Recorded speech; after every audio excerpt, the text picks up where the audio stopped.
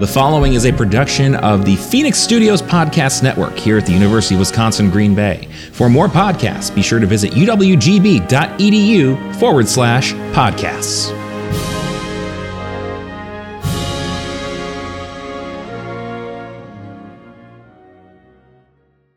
Go! Go! Go, Webb, go! This is serious fun.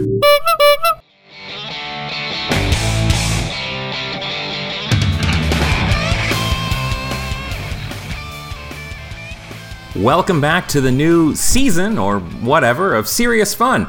We've got a lot of cool stuff planned for this year and next, and we start off with a special episode as part of our countdown to the Brown County Library Comic-Con. About 56 years ago, give or take, it's tough to tell with these things, Marvel Comics published issue number 15 of Amazing Fantasy, a science fiction anthology series written by Stan Lee with art by Steve Ditko. Think The Twilight Zone, basically.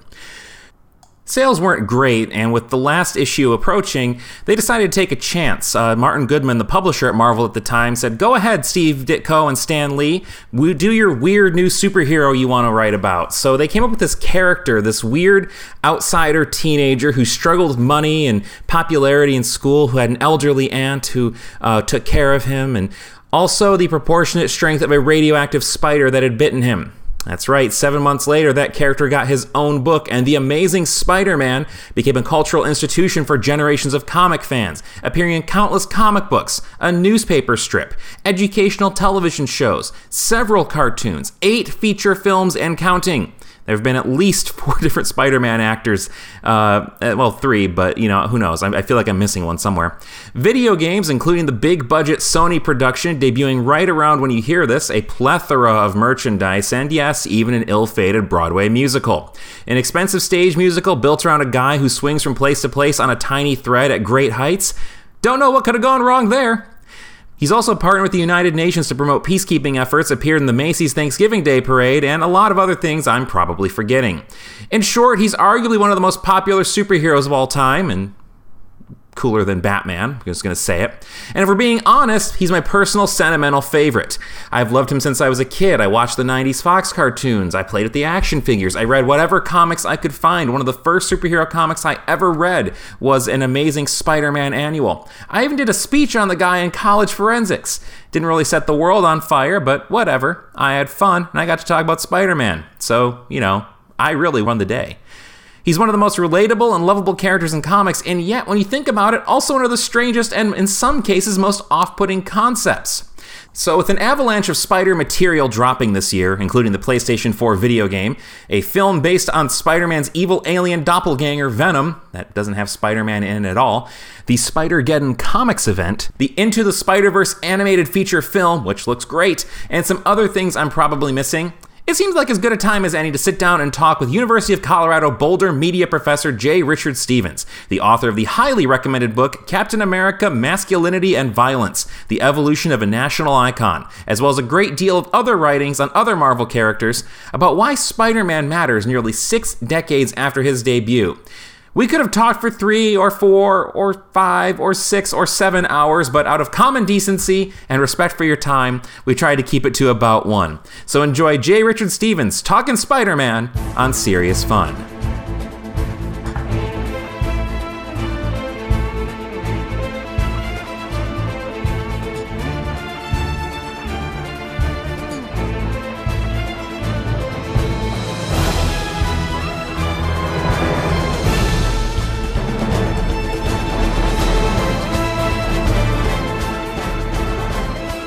And here we are on Serious Fun. Again, we're talking about Spider-Man, and with me is J. Richard Stevens, media professor at UC Boulder. Hi, how you doing? Hi, pretty good. How are you? I'm good.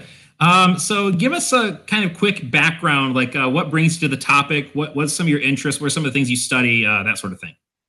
Well, sure. I'm a media scholar, and I'm really interested in popular culture and the way that large groups of people make, kind of, for lack of a better word, our mythology, our understanding of how technology works, how society is supposed to work, where that kind of the civic stories that we tell that identify us socially. And comic books, movies, television, these are the things that media scholars study. And so I gravitate towards these particular spaces because there's so much power and energy coming into comic book texts, and of course their adaptation into other media forms. Right. I love that idea of the sort of civic story or the kind of media myth. I think that's a really good way to talk about these topics and really kind of illustrate why they're important, because of this sort of like kind of agreed upon sort of collective tapestry of different artifacts and that kind of thing that makes our sort of media discourse. So, yeah, well, that's one of the focuses here in our program is civic engagement. And, in some programs that means getting people together and finding out how they talk about social problems. And we do some of that too, but I'm really interested in how, these media artifacts inform us, how, watching action movies informs our ideas about foreign policy, those kinds of things. And of course, comic books are rich with that kind of ideological training. Yeah. So you're a Marvel guy. I think that's fair to say. That's fair. Yeah. Respect for DC, but I assume like me, you're primarily Marvel. And you've written some really excellent books on the subject. Of course, we talked a bit about Captain America, the Captain America book, which is Captain America, Masculinity and Violence, the Evolution of a National Icon. I had to look over at my shelf. And you've done some work on Captain Marvel as well. So I figured it'd be a great idea to have you come in and talk about neither of those characters and talk instead about Spider-Man, who's kind of right up there with those characters. Right. So maybe like you, I actually read both Marvel and DC comics when I was a kid, but Marvel had my attention, especially as a young man, just more relatable characters and things like that. So Spider-Man is very near and dear, especially to my childhood heart. Also is very big in my son's world. So we have a lot of connections with him, even though I tend to gravitate towards what's coming out now, which, now is Spider-Man. But yeah, I think it's interesting because, like you mentioned, that Spider-Man's really important in your son's life. I feel that like Spider-Man's one of those characters that especially resonates with you when you're a young kid, right? Because I think about my own experience with Spider-Man. I alluded to this earlier. Like when I was probably like third or fourth grade, I got bit by the Spider-Man bug, for lack of a better metaphor. And that was like there's just something about him that was like bright and cool and colorful, and like he was just he had the cartoons and the action figures and all that stuff. And like Batman's kind of the contemporary in a lot of ways. I feel like you're almost either a Batman kid or a Spider-Man kid in some ways. And like, and never really like whichever one you see first is kind of your favorite. Yeah, it can be that. That's a joke I have with some friends of mine about Batman, which is at what point do you outgrow Batman? And why do some people never seem to? But, But I mean, Spider-Man has, I think, some things for adults, but you're right in that he's really particularly well positioned for younger people to gravitate toward teens and so forth. Go ahead. I say certainly as I got older, like I still held on to that because as I kind of like identified with him more as I got older too. Yeah. Well, we went through things together, and that's part of it as well. Especially people of our generation who were there for some significant changes that we got to go through as well. So, well, let's talk about some of those changes because we've had multiple versions of Spider-Man across many different media. In fact, this was the point of the Spider-Verse series, is that they basically said, okay, every version of Spider-Man that ever exists, and they can all interact with each other. So do you have a particular favorite interpretation or iteration of the character that you come back to? Yeah, so there's several, actually. And so this is one of the interesting things about Spider-Man and the era in which I first encountered him. I was 3 or 4 years old when I first encountered Spider-Man. And my oldest verifiable memory would have been when I was in preschool. The school that I went to, there was a particular Mego Spider-Man, the 8-inch dolls that had cloth clothing. And I remember that I played with that every day, so much so that when preschool ended that year, the teacher wanted me to take it home. Like that became my branded toy. But I'm not sure that was the first Spider-Man. I had T-shirts, there were comics, there were cartoons. This is in that era where Marvel had started, kind of hyper branding everything, stickers, folders. So there's this kind of semiotic Spider-Man space that I was in. And the funny thing is the comics actually weren't a part of that as much at that point. In terms of my favorite versions, though, I mean, it's actually a few, and they're very different, and they kind of interact from different eras. I have this weird love of Spider-Man and His Amazing Friends, that cartoon show that Stan Lee had gone out to California to make. And so there are actually comics of that, and anytime I can find a Firestar or that particular version of Iceman, I'm weirdly I'm attracted to it. I have to buy that or go after that. In terms of the ones I think about, though, in comics, the black suited symbiote Spider-Man, that first big transition away from the classic red and blue costume. So that would have been Amazing Spider-Man 252 through 258, Secret Wars, kind of beginning of Web of Spider-Man. Those 80s books, those happened at a very particular time in my readership. And so there's kind of a seminal grab to it. This actually is a question that interests me because I have this idea, which it sounds like you do too, which is usually the first version of something we encounter kind of imprints what's normal for that text. And with Superman, I know exactly what that means. There's a particular Superman that I gravitate towards. But with Spider-Man, it's either that black suited one from the Secret Wars line, or the Amazing Friends, or those earlier memories, or weirdly, the Ultimate Spider-Man. I very much enjoyed that project, and of course, that was 2000. I was an adult when that was occurring, but that recaptured enough and blended together enough of those memories that I just had kind of some really intense like of it. And then of course I'm also drawn to Miles Morales, both for what he represents and the fact that my son really likes that version of the character. So that's a really unanswerable way of answering your question.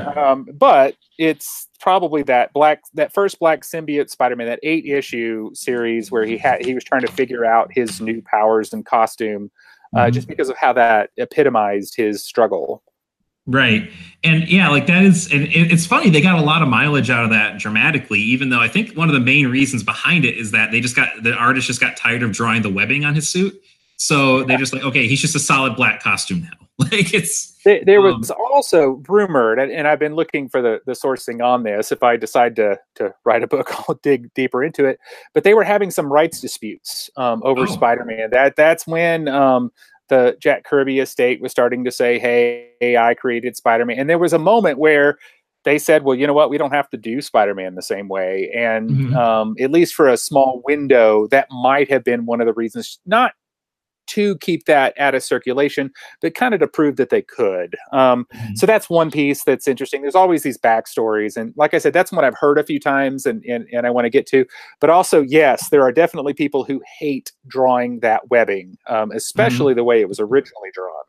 Yeah. I remember when I was a kid trying to draw Spider-Man, that's the part that always tripped me up. I could never get it right.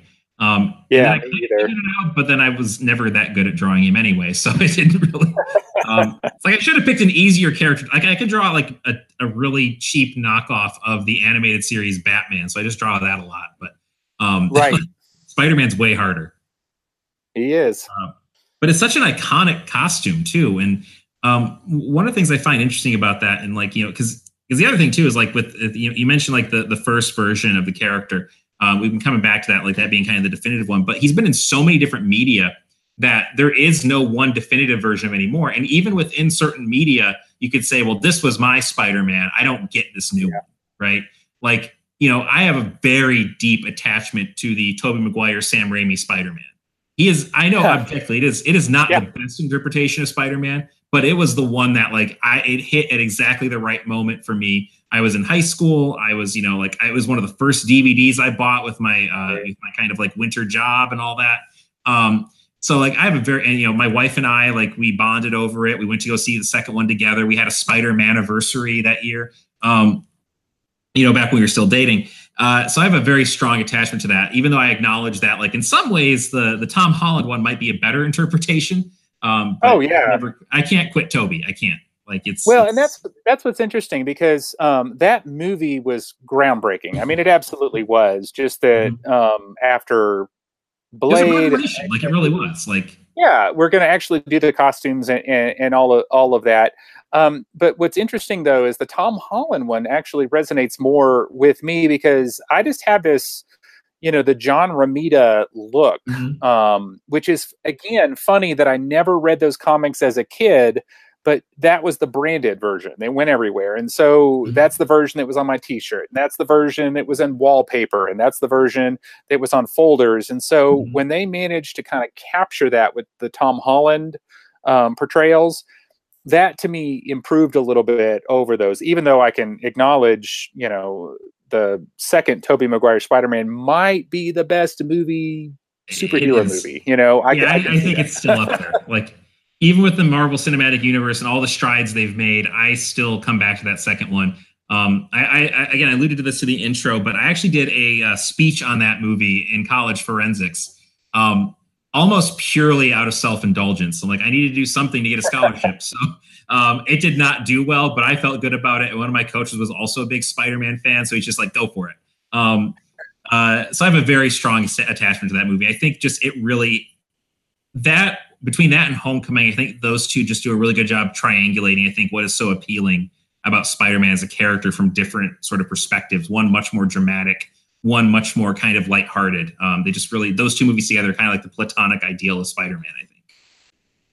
Well, sure. And of course, that second Tobey Maguire film is kind of the purest version of what we think of as kind of the superhero trope. That struggle to find your civic mission is a big part of superheroism against the consequences, the sacrifices that have to be made. And in a very different way, you're right, the Tom Holland Homecoming film, it has that same kind of flavor, which harkens back to that earliest kind of Ditko era, but at the same time kind of just brings it into a new age where we're just seeing it in a different way. Yeah, and I think what's interesting about that is it acknowledges that, okay, the way that Ditko originally conceptualized Spider-Man as kind of the nerdy outcast, he wouldn't really be that anymore, especially with the magnet schools, that sort of stuff that crop up, which encourage kids to get really into science and technology. And, STEM is not quite the domain of the nerd as it used to be. So, like, I really liked how they updated it, but still kind of made him kind of a pathetic loser anyway. It still works within that framework.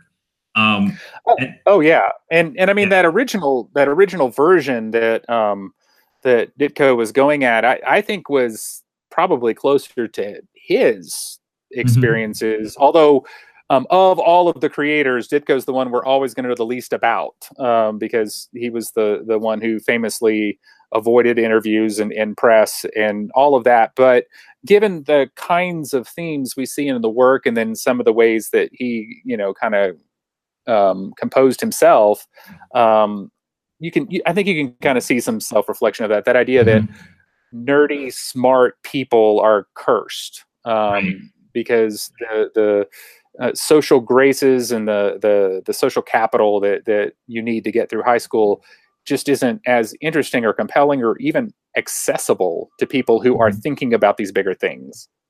Well, you can also see, I think, in some of the earlier work, and not only that sort of social isolation, but also the beginnings of what would become much more obvious in his later work, which is that strain of objectivism that he really, he's a deeply, as far as I know, he's a very deeply, he really believed in objectivism. That was like a major kind of guiding philosophy in his life and his art. Especially if you get to like The Question and Mr. A and some of his later work. But Spider-Man has a bit of that, and kind of being like the one sort of guy that is like exceptional, but kind of misunderstood, and nobody really like acknowledges his greatness. But he's still the one that kind of like saves the day. Like there's elements in that. And I think that this kind of also opens the door to, like, one of my least favorite arguments is superheroes are inherently fascist or objectivist, because I don't think that's true. I think that's a really reductive way of looking at it. But with Ditko, you can kind of see elements of that in his work anyway. Even though, and that sort of permeates into the character, even though I would argue there's nothing inherently objectivist about Spider-Man other than the fact the guy who created him was. It's a really, I find that fascinating, but also kind of frustrating when people like just get really reductivist about it. Well, sure. And the great thing about comics of the 60s and that era, is that each one of them had a different take or different personality. There wasn't this drive to make one character carry water for a whole genre or for a whole archetype. And I mean, I think that's the Marvel difference. And that's what separated Marvel from DC at the time. But that's also what I found more compelling even into the 80s was the greater degree of personality. But you're absolutely right. I mean, Steve Ditko had this fascination with Ayn Rand and all of that, those narratives. And so you can see some parallels. You can pick out her protagonists and put them alongside Peter Parker, and the social reactions to him are very similar. And he seemed to replicate and, of course, play out some of those same ideas. Yeah, but certainly much more altruistic than Rand's characters would have been. Well, sure. The superhero by definition has to be altruistic on some level, or they don't really work, I don't think. Yeah. But yeah, so that's. We could talk for probably an entire episode or 3 about that alone. But you notice that there is eventually kind of a change because, you go back to the original Ditko comics. He is that outsider. He's very much kind of like, there's like, I think you described it as like sort of this cross between superheroes, but also like Archie comics, but also like body horror when we were talking about this. And I think there's really that kind of like, there's an element of horror to this comic and an element of like real genuine pathos that doesn't necessarily follow the character for the rest of his existence. And I'm just and I mean, Ditko was, of course, fascinated with horror. I mean, he worked in that genre off and on in between some of these other stints that we were talking about. But even in the earliest versions of Spider-Man, like when you look at Spider-Man in Amazing Fantasy 15, the costume it's designed to be creepy. I mean, that's, hide every feature of him. And of course, the giant within the narrative, Oh yeah. And the webbing under the arms and all the things that aren't exactly practical, but, within the text, he's a teenager. And so he's trying to, obscure that. But, he doesn't want people to know how young he is. But just the whole drawing of it, what if there was a superhero who was creepy? And so kind of embedded in that, in the superhero form, you've got this nerdy kid who doesn't seem to understand, that this isn't going to work out so well for him, creating this costume that is off-putting. Whereas a superhero costume generally we think of as inspires awe or, it's impressive. Here's one that everybody's kind of, wait, that's a spider and it's moving and there's webbing all over him. And it's a very strange idea, but at the same time, it kind of captured some magic. It keeps him an outsider, but it's almost like he's just unaware of how his choices isolate him and put off others and keep him from being able to interact. And so it's like you can see his best intentions keep winding up in tragedy because he's just so disconnected and socially inept. Yep. And I think like you see elements of that in that first Raimi movie. The horror especially because like the organic web shooters and like just like they take the like they're like pulsing under his skin and like little hairs come out of his fingers. Like it's like almost Cronenbergian at points.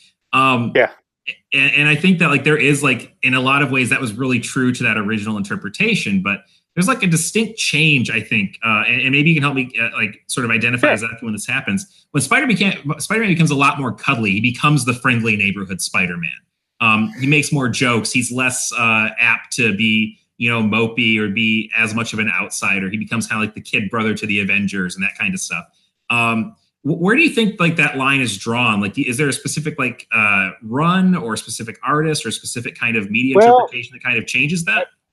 I mean, of course, Ditko left that book kind of under duress.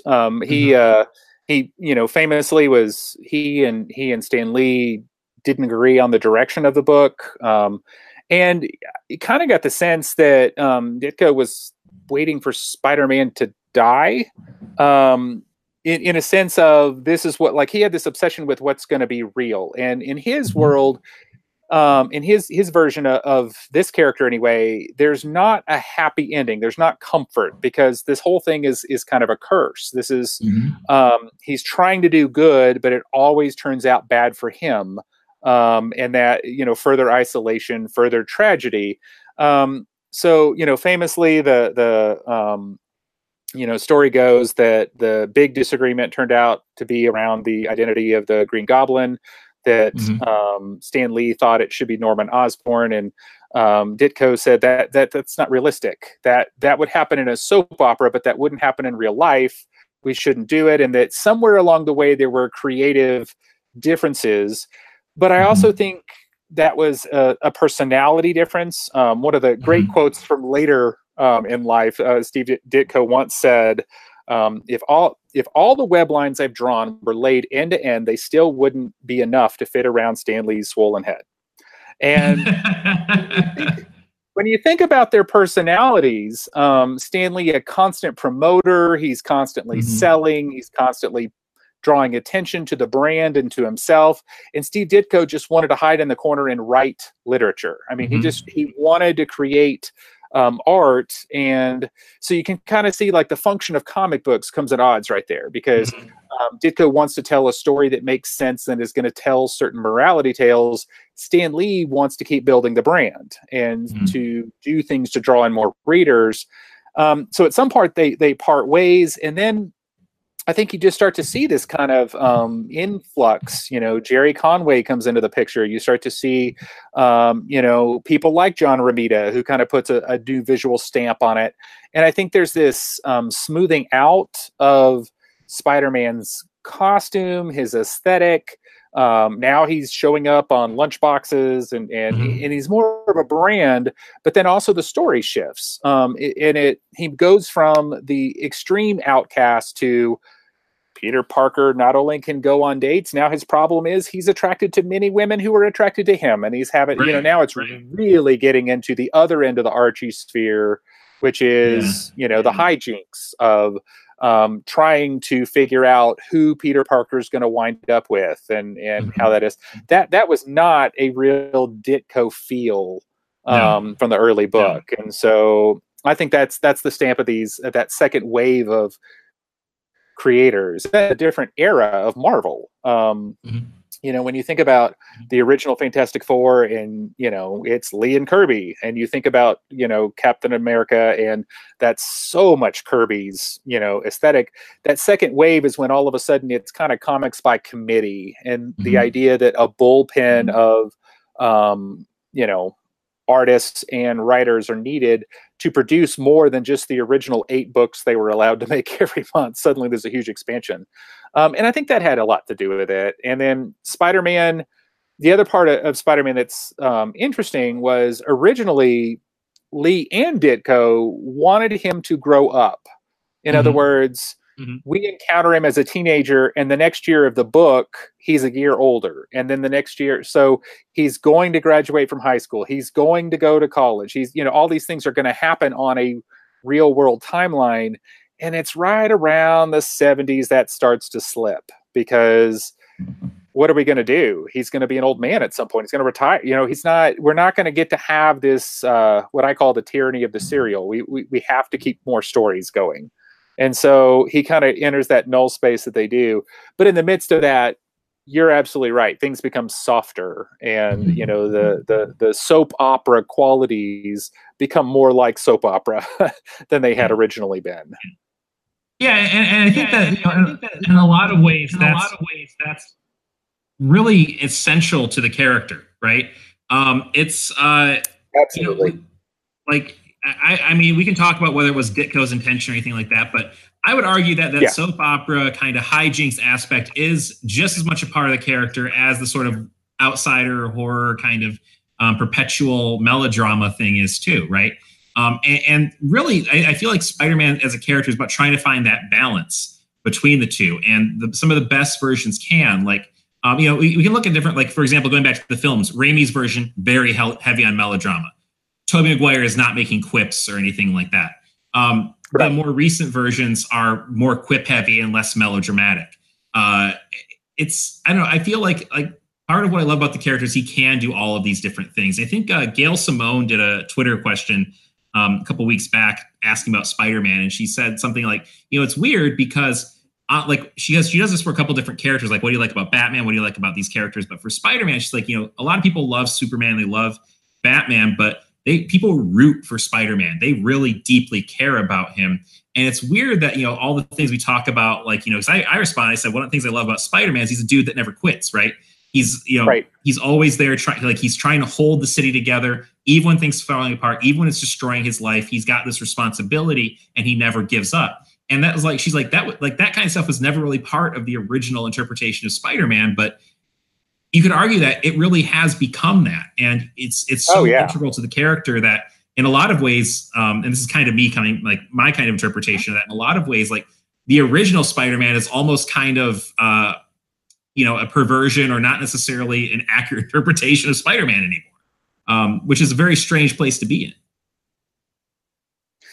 Well, yeah, and one of the key differences that you're alluding to is, I root for Peter Parker, who happens to be Spider-Man, which is kind of the opposite of the way a lot of these heroes are. Like on the DC side of things, Clark Kent is not a real person. Right. Superman is disguised as Clark Kent. That's literally the rhetoric of how that works. Bruce Wayne is a disguise kind of for Batman, and they play with that idea. In Marvel, Tony Stark is Iron Man. I mean, I am Iron Man, like that kind of phrasing. But it's with Spider-Man, it's Peter Parker. It's this kid, and he's putting on this body stocking, and he's going out and he's doing something. And, whether it's film or comics, like that's the essence. Like he feels called to do this because of the tragedy that he's inflicted in part on his own life. But there's that deep, like, core drive towards social good. He's got to help, and got to help in a compulsive way that is endearing, because I mean, that's we don't meet many people like that. Most of the people that we meet, for reasonable reasons, are I work hard and then I go home. And when I get home, now I'm going to sit back on the couch and watch TV. I kind of get the impression Peter Parker's never actually watched TV. He doesn't have time for that because he's got more pressing concerns.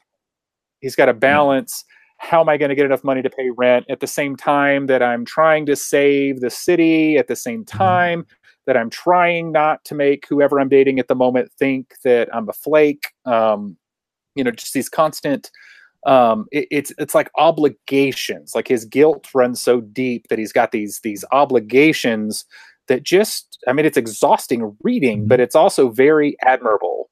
And it just kind of gives you this idealized view of what humanity could be if we all just cared more. And of course, in his case, he can't help it. That's what's endearing about it. He didn't.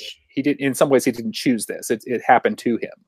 Yeah, and I feel like some of my favorite stories personally are when they take that to like the logical extreme.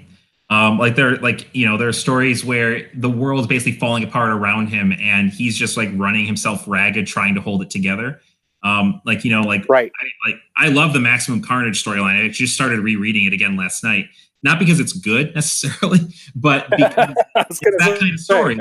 You've got this family of lunatics running around, murdering, destroying, just causing all this problem. And Spider-Man's like, he's got Venom, who's really no help at all. He's got like his other friends are getting dragged into this, but it's really on him to try to do this. And, you see the impact that has on the people around him. The Fear Itself Spider-Man storyline, which I did not care for Fear Itself as an event, but the Spider-Man story that came out of that, it was just 3 issues of, I think, pure, like just distilled version of what I love about Spider-Man is that like the world, like people are like the city's tearing itself apart. He's the glue trying to hold it together. And you can feel as you go on, it's not necessarily fun to read because you just feel the exhaustion coming through. Like he's like on death's door at some points, not because he's like severely hurt or anything, but because like he's been up, he has been running around, he's been doing everything he can, and his body can't take much more of it. that to me, and like, you know, and they play with this in the films. Like you have literal scenes of him trying to hold the city together in Homecoming, where he's trying to hold the ferry together, and this little kid straining against for all he's worth to try to save these lives. You see that in Spider-Man 2, where he's trying to stop the train, and you get like the weird little Passion of the Christ kind of moment where he's being passed in the back of the car. It's just like moments like that. Like I feel like you get that out of Spider-Man, and it makes sense for him in a way that it wouldn't make sense for Batman to do that, because Batman is not the kind of guy that would be in that situation. Spider-Man's the kind of guy that is probably in that situation and may have in some way indirectly caused it. But he's also going to do everything he can to hold it together.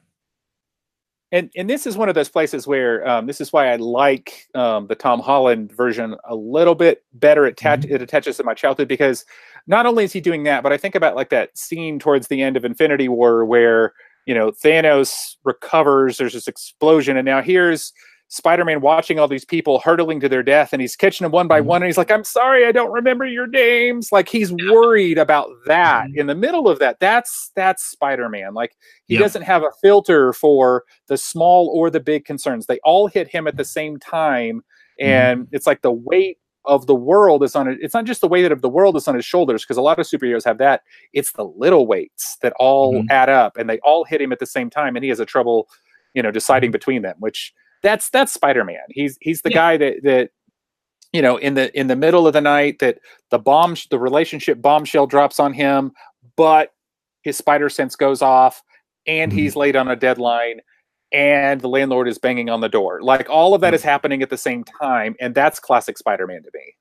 Do you think that he works as well outside of that context? Because one of my challenges, like we've seen Spider-Man evolve over the years, right?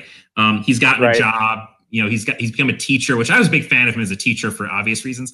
But you know, he becomes like, he owns like a multi-million-dollar tech company, and all this stuff kind of like, and then he got married to Mary Jane. And of course they undid that because they said that stories about a married superhero aren't interesting, which don't get me started.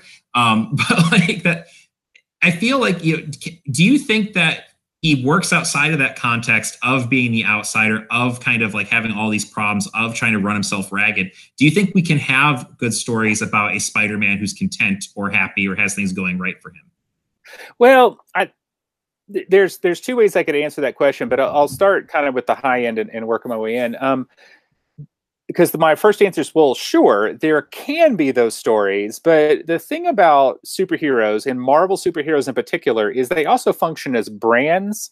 So, you know, in the one sense, yes, you can tell those stories, and I think you can make them interesting, but are they good Spider-Man stories? As I recognize them, I think that's hard, because there's kind of this corner of the narrative universe that Spider-Man himself occupies. And so I think that's why we see this constant resetting of that status quo. Whenever he gets too comfortable or too married or too rich or too removed from the common experience, that's when he gets reset and kind of pushed back into that environment. I mean, if you think about it, I mean, this is part of the original appeal again. You know, he's young, people overlook him, he's poor, he is struggling mostly because people don't understand. That's kind of the Ditko, you know, piece, but that carries forward, that if only J. Jonah Jameson knew who he was talking to, he would not be so hard on him, or maybe he'd be harder, you know, or, you know, that kind of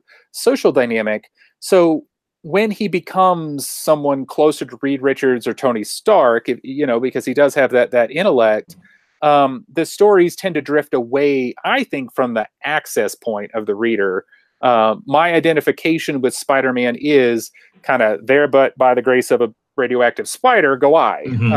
You know, that's what I aspire to be, that the personal outcomes of my choices aren't going to always be good, but I still keep doing the right thing, which is kind of the essence of him. And the more you kind of move him up the economic and social scale, I think you lose that. And I think that's what writers find out, you know, when Dan Slott or whoever comes in and they get to a point where he builds up enough comfort, they got to find a way to take it away. And, you know, there's only so many of a supporting cast you can kill doing that. So sometimes it has to be him that gets reset in some way. Let's talk about the supporting cast. You mentioned J. Jonah Jameson, who is Full disclosure, one of my favorite Marvel characters, maybe one of my favorite characters in comics, period. But they actually did play with him unveiling his secret identity to J. Jonah Jameson in the Chip Zdarsky run on Spider-Man. That I'm about 6 months behind on everything, because I read a lot of it through Unlimited. Yeah. So I'm just getting to the point where they've had the fallout of him telling J. Jonah Jameson who he is. But when we were talking about this beforehand, you had mentioned his supporting cast is one of the main reasons why Spider-Man is so interesting, because he does have a really interesting network of characters that are support characters, but also characters that are antagonists, but not necessarily villains. Right. And then of course there's the Rogues Gallery, which we can talk about in a minute. But what do you find so interesting about that sort of supporting cast? And what do you think that adds to the character? Well, I mean, if you think about him again in that kind of Archie model in high school, and he has all these high school relationships that he's also juggling against his professional relationships at the Daily Bugle. And you kind of see how he gets torn between worlds. And he's on campus, and, Flash Thompson is the athletic bully, but Harry Osborn's his best friend, but man, he's got problems. And, you get into him and see, the drug use, or whether it's he's dealing with schizophrenia, or just the pressure of having a supervillain father who's overbearing, and just all of those things happening. You kind of see a few things. Peter Parker's trying to have this normal social life, but he's also trying to save everybody that he comes across, even the people that are treating him poorly. And there's just something really interesting about that. But then the characters themselves take on this life. I mean, what was, I think, different than, I read a little bit of Archie when I was little, but it never really stuck with me.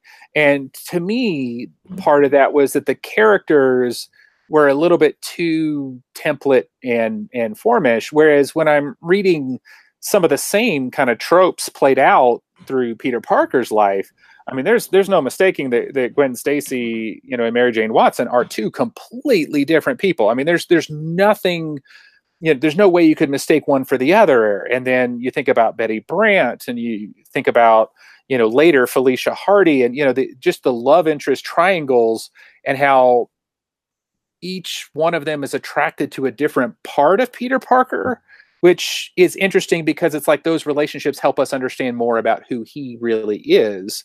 Even as we're trying to figure out who these other characters are.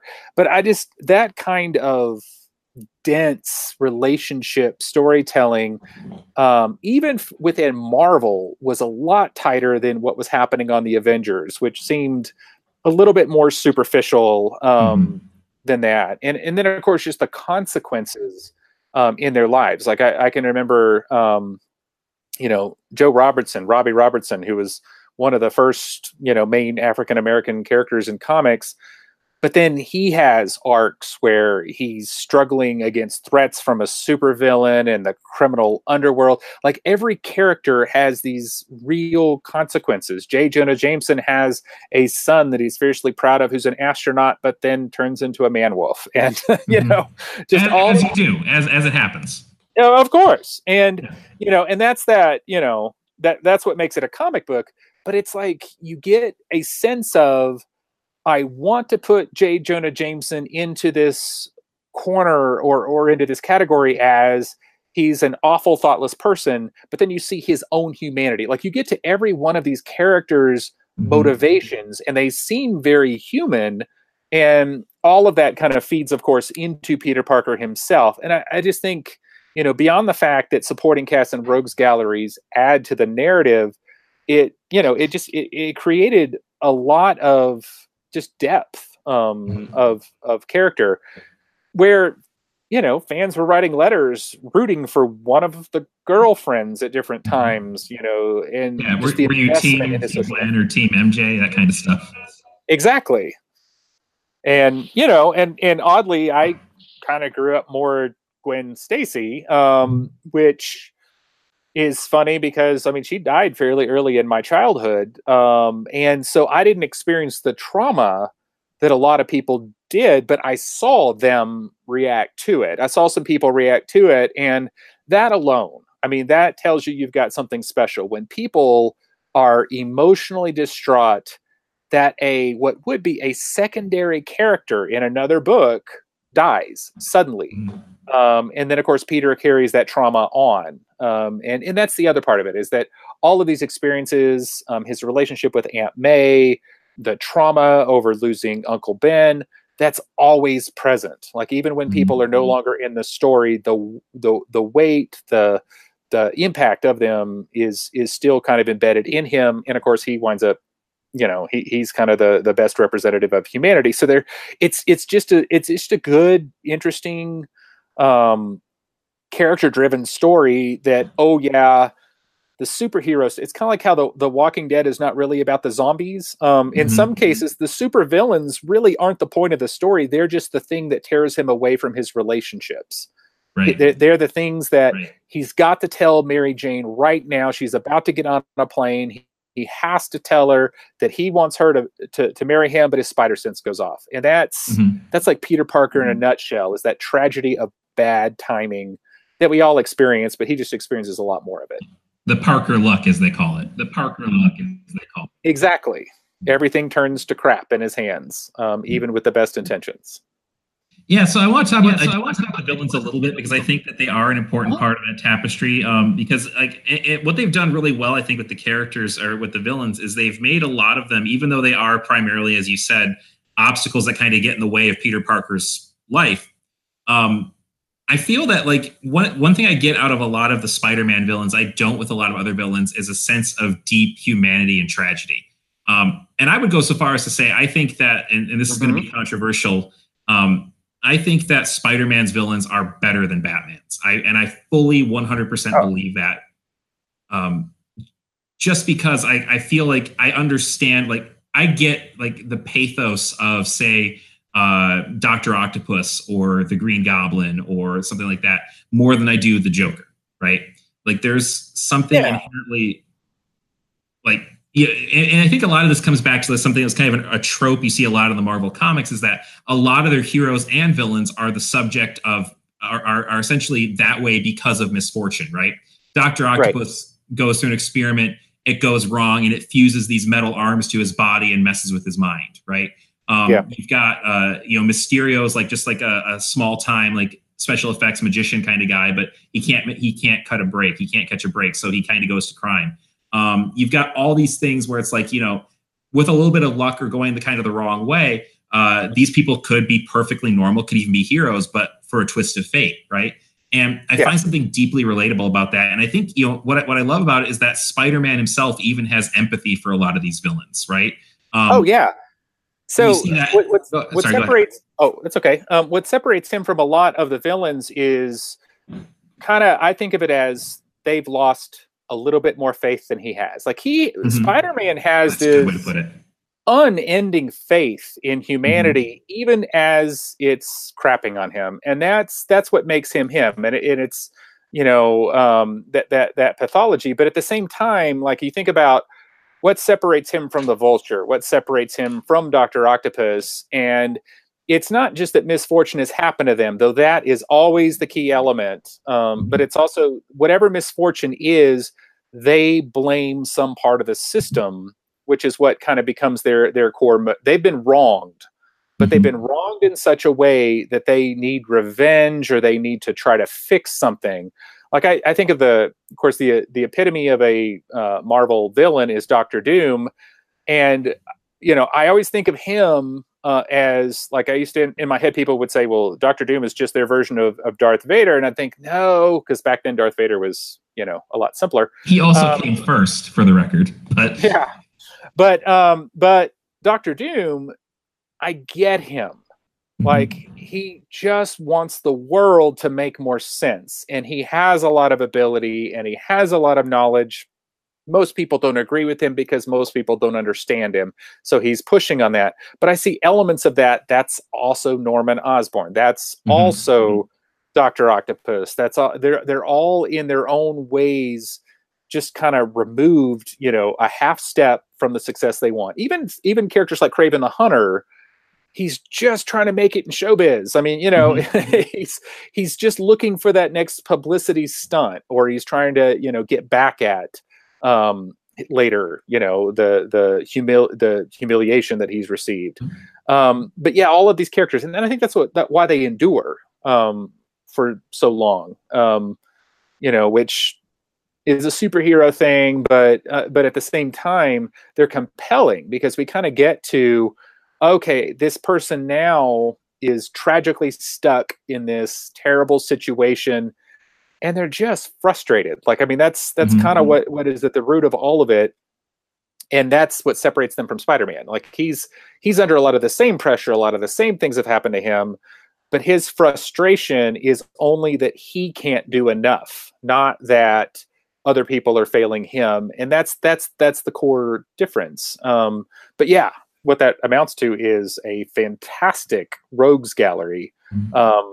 And then I just also thought I'd throw in one of the things that I also love, and they played with this in the Ultimate Comics, which is one of the reasons I love them so much, is that unlike the kind of formulaic comics from the 50s, 60s, and 70s and in most genres, but also mainly a DC mainstream, it's like every Superman's going to face, whether it's Lex Luthor or Bizarro, the point is he's facing a threat that is close to his maximum, and we're going to see this exertion.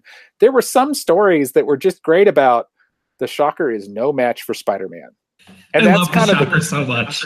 I know. And it's like, that's part of the joke, though, that here's this guy and he's better, he's stronger, has more ability than the average person, so he's doing something, and then, oh man, Spider-Man shows up and he's way more powerful, and so that's just not even fair. But that'd be more real. I love the implied sort of caste system for the Spider-Man rogues. Like when they did the I kind of go back and forth as to whether or not I'm like a fan of the guy's work in general, but I really did love the Superior Foes of Spider-Man series, mostly because the joke is right there in the title. These guys are not the Superior Foes. Right. They're just like Z-listers who are kind of terrible at this, and they're always constantly fighting with each other, and Shocker always takes the butt of all of it. But like, they're not on the level of Doc Ock or Goblin or any of these other guys, but they're there, and Spider-Man still takes them seriously, but he's also like, guys, come on. But like, I love what and they get to this in a lot, I think, in the best Spider-Man stories is that, and I think you put it perfectly, that he's got more faith than they do in humanity. And you saw this in, I think to an extent in the Spider-Man 2 film, but especially in Homecoming, where he will just not let Vulture die because he cannot let that happen. Like, Vulture has tried to kill him multiple times at this point, but he still goes out of his way to try to save his life, and he does. And that to me is just a perfect sort of Spider-Man moment, that he won't, like, if he's going to help you, he will, regardless of whether you're a good guy or a bad guy. He just wants you to be better. And I really love that. Yeah. But on the other hand, he's also going to stop, things that he disagrees with, even at great cost to himself. And and then within that, there's all these other, foibles, that come up with it. One of the comics that I love and just recently came across, and it's a Peter David written comic. It was a Peter Parker around issue, I want to say 116, somewhere in that range. But it kind of captures the difference between Spider-Man and other heroes. So what he's trying to do, he's fighting Sabretooth, and he decides, I've got to get some photos. And that's that extra element. I need these photos of this fight. So what he does is he positions his camera, and he keeps trying to lead Sabretooth back into range of the camera.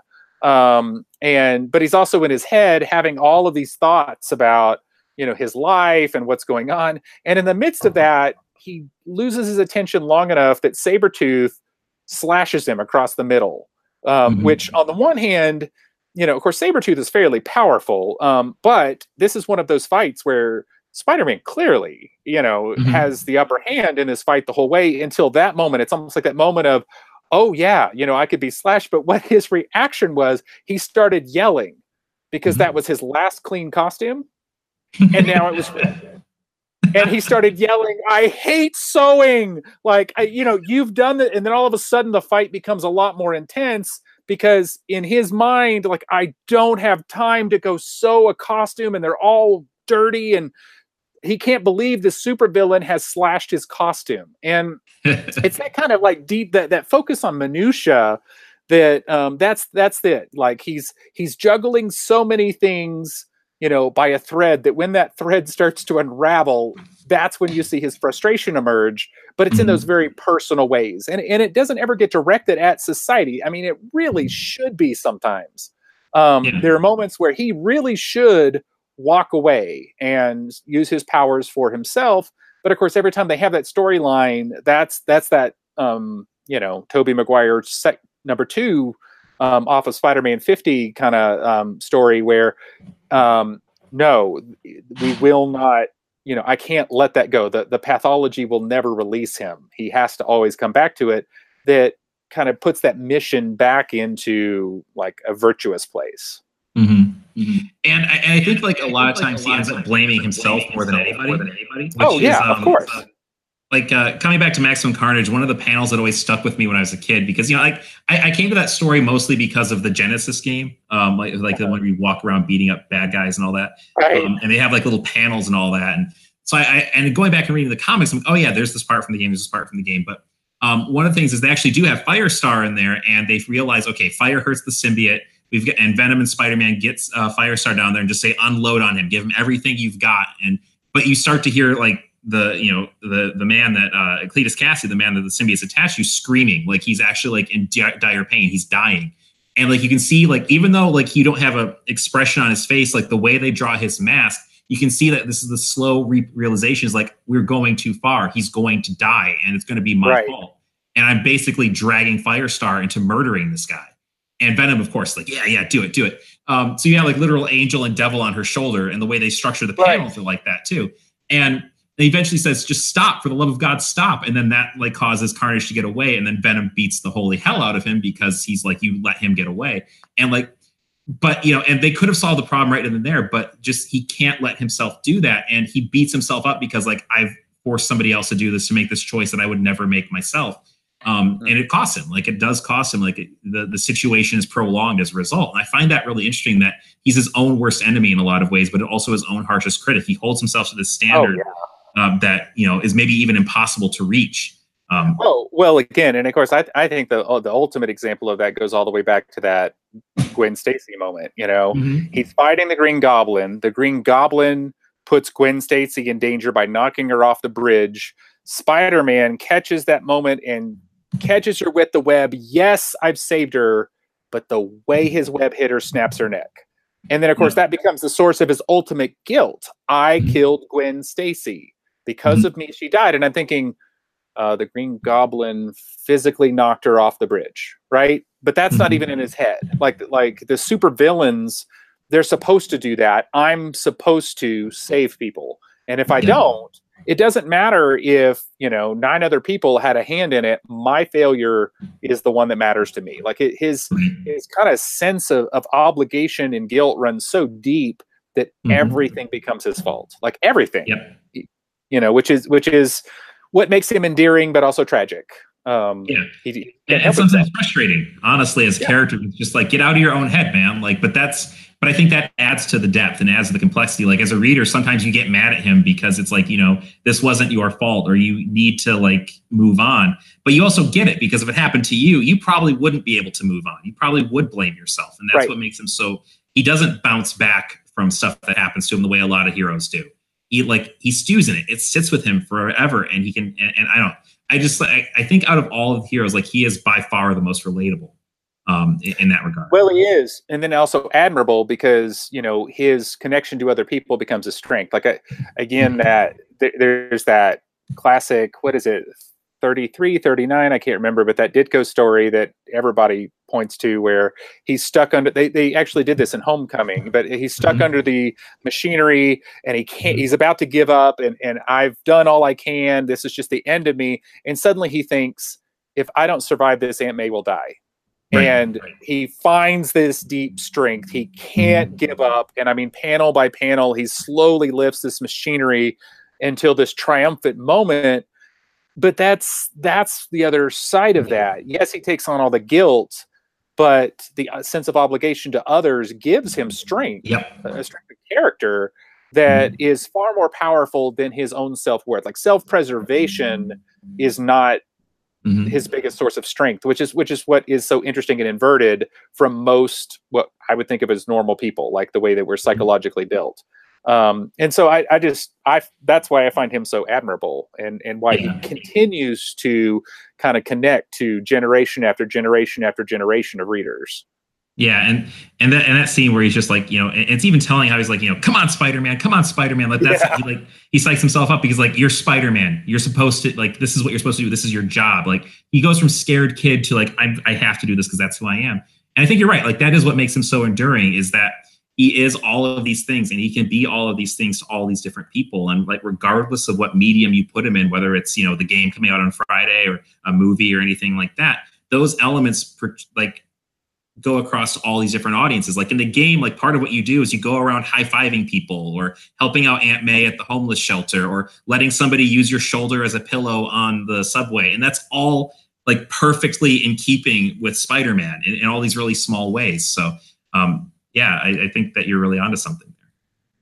Well, and I mean, another example that I'd bring in that I have always loved. So Marvel's 2006 Civil War event, one of the things that's important to kind of recognize, that we think of that as, well, it's Iron Man versus Captain America. And Iron Man, kind of represents the neoconservative establishment state. Captain America is more the liberal or libertarian, depending on your reading, individual liberty crusader. And this is our cultural conflict. But what people, I think, forget about the comic version of that is they're fighting over Spider-Man. Spider-Man represents the people. He is early on, he is persuaded by Tony Stark to side with him, this kind of appeal to, we get more, things are easier, this is the way it should be. But then his own conscience gets, pricked, and he winds up switching sides. And that's kind of what it is. I mean, in the Civil War story, which is fought between Titans, Iron Man represents the institution, and Captain America represents the institutions, that are fighting. And in the middle is the human, which is Spider-Man. He's like the citizen who's kind of caught, and he's what's, caught between them. And that's just, as long as writers get that Spider-Man is the proxy for the reader. He's the one that kind of gives us access into the superhero world as this kid from Queens who happened to get powers, and now he sees there's this big superhuman community, and he wants to be a part of that, but he doesn't know how. And that gives us the opportunity to kind of learn the ropes with him.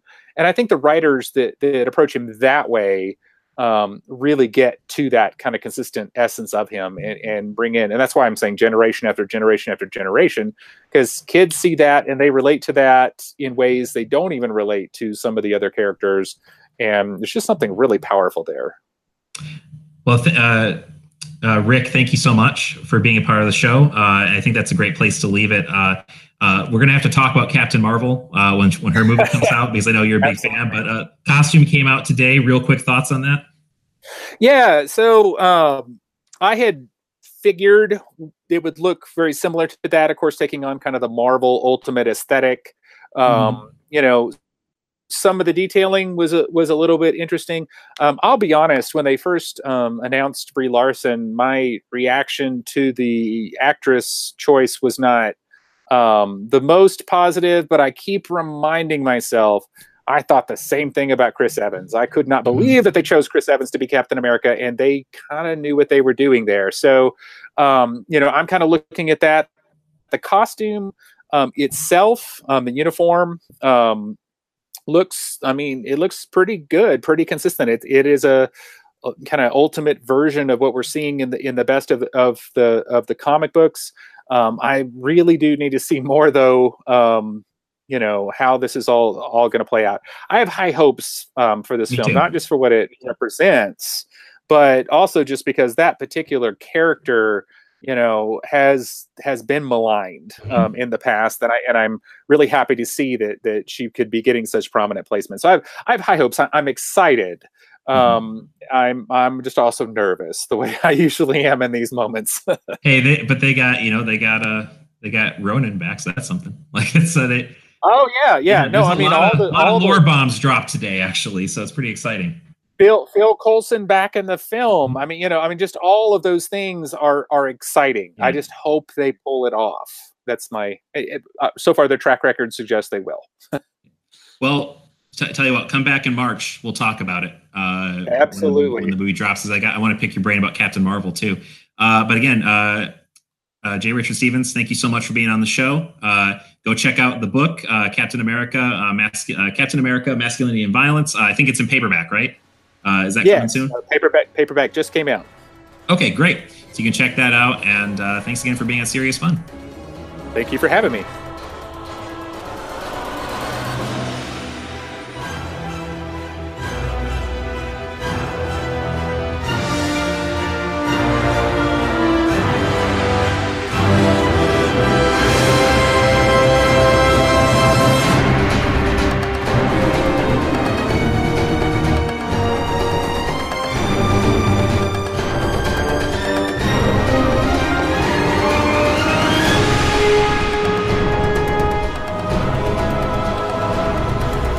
My thanks to J. Richard Stevens. Again, I want to recommend his book, Captain America, Masculinity and Violence, on Amazon and anywhere else great books are sold. A quick preview of things to come this season on Serious Fun. Later this month, we'll be talking about Superman, Afrofuturism, and the immigrant experience in comics with UWGB psychology professor Dr. Reagan Gurung in another Countdown to Comic-Con episode. That one's going to be live, free, and open to the public at the Central Branch of the Brown County Library in downtown Green Bay on Thursday, September 20th at 6 p.m. You can expect to see it on the podcast feed probably the next day. Don't forget to stop by live, by the way, at the Brown County Library Central Branch to see 3 live episodes of Serious Fun get recorded right in front of your very eyes.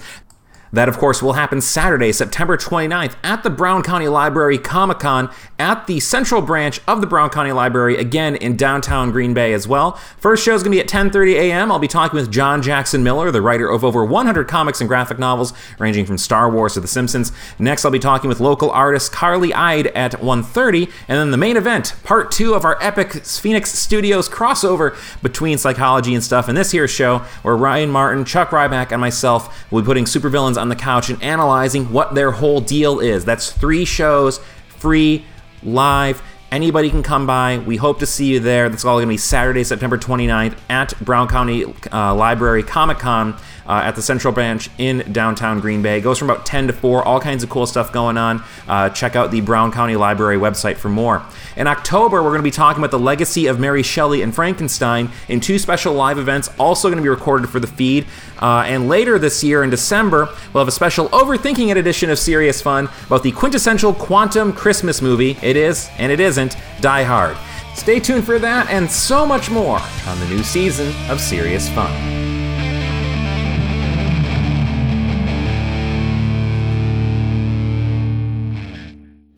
You just listened to a Phoenix Studio production, the podcast network for the University of Wisconsin Green Bay.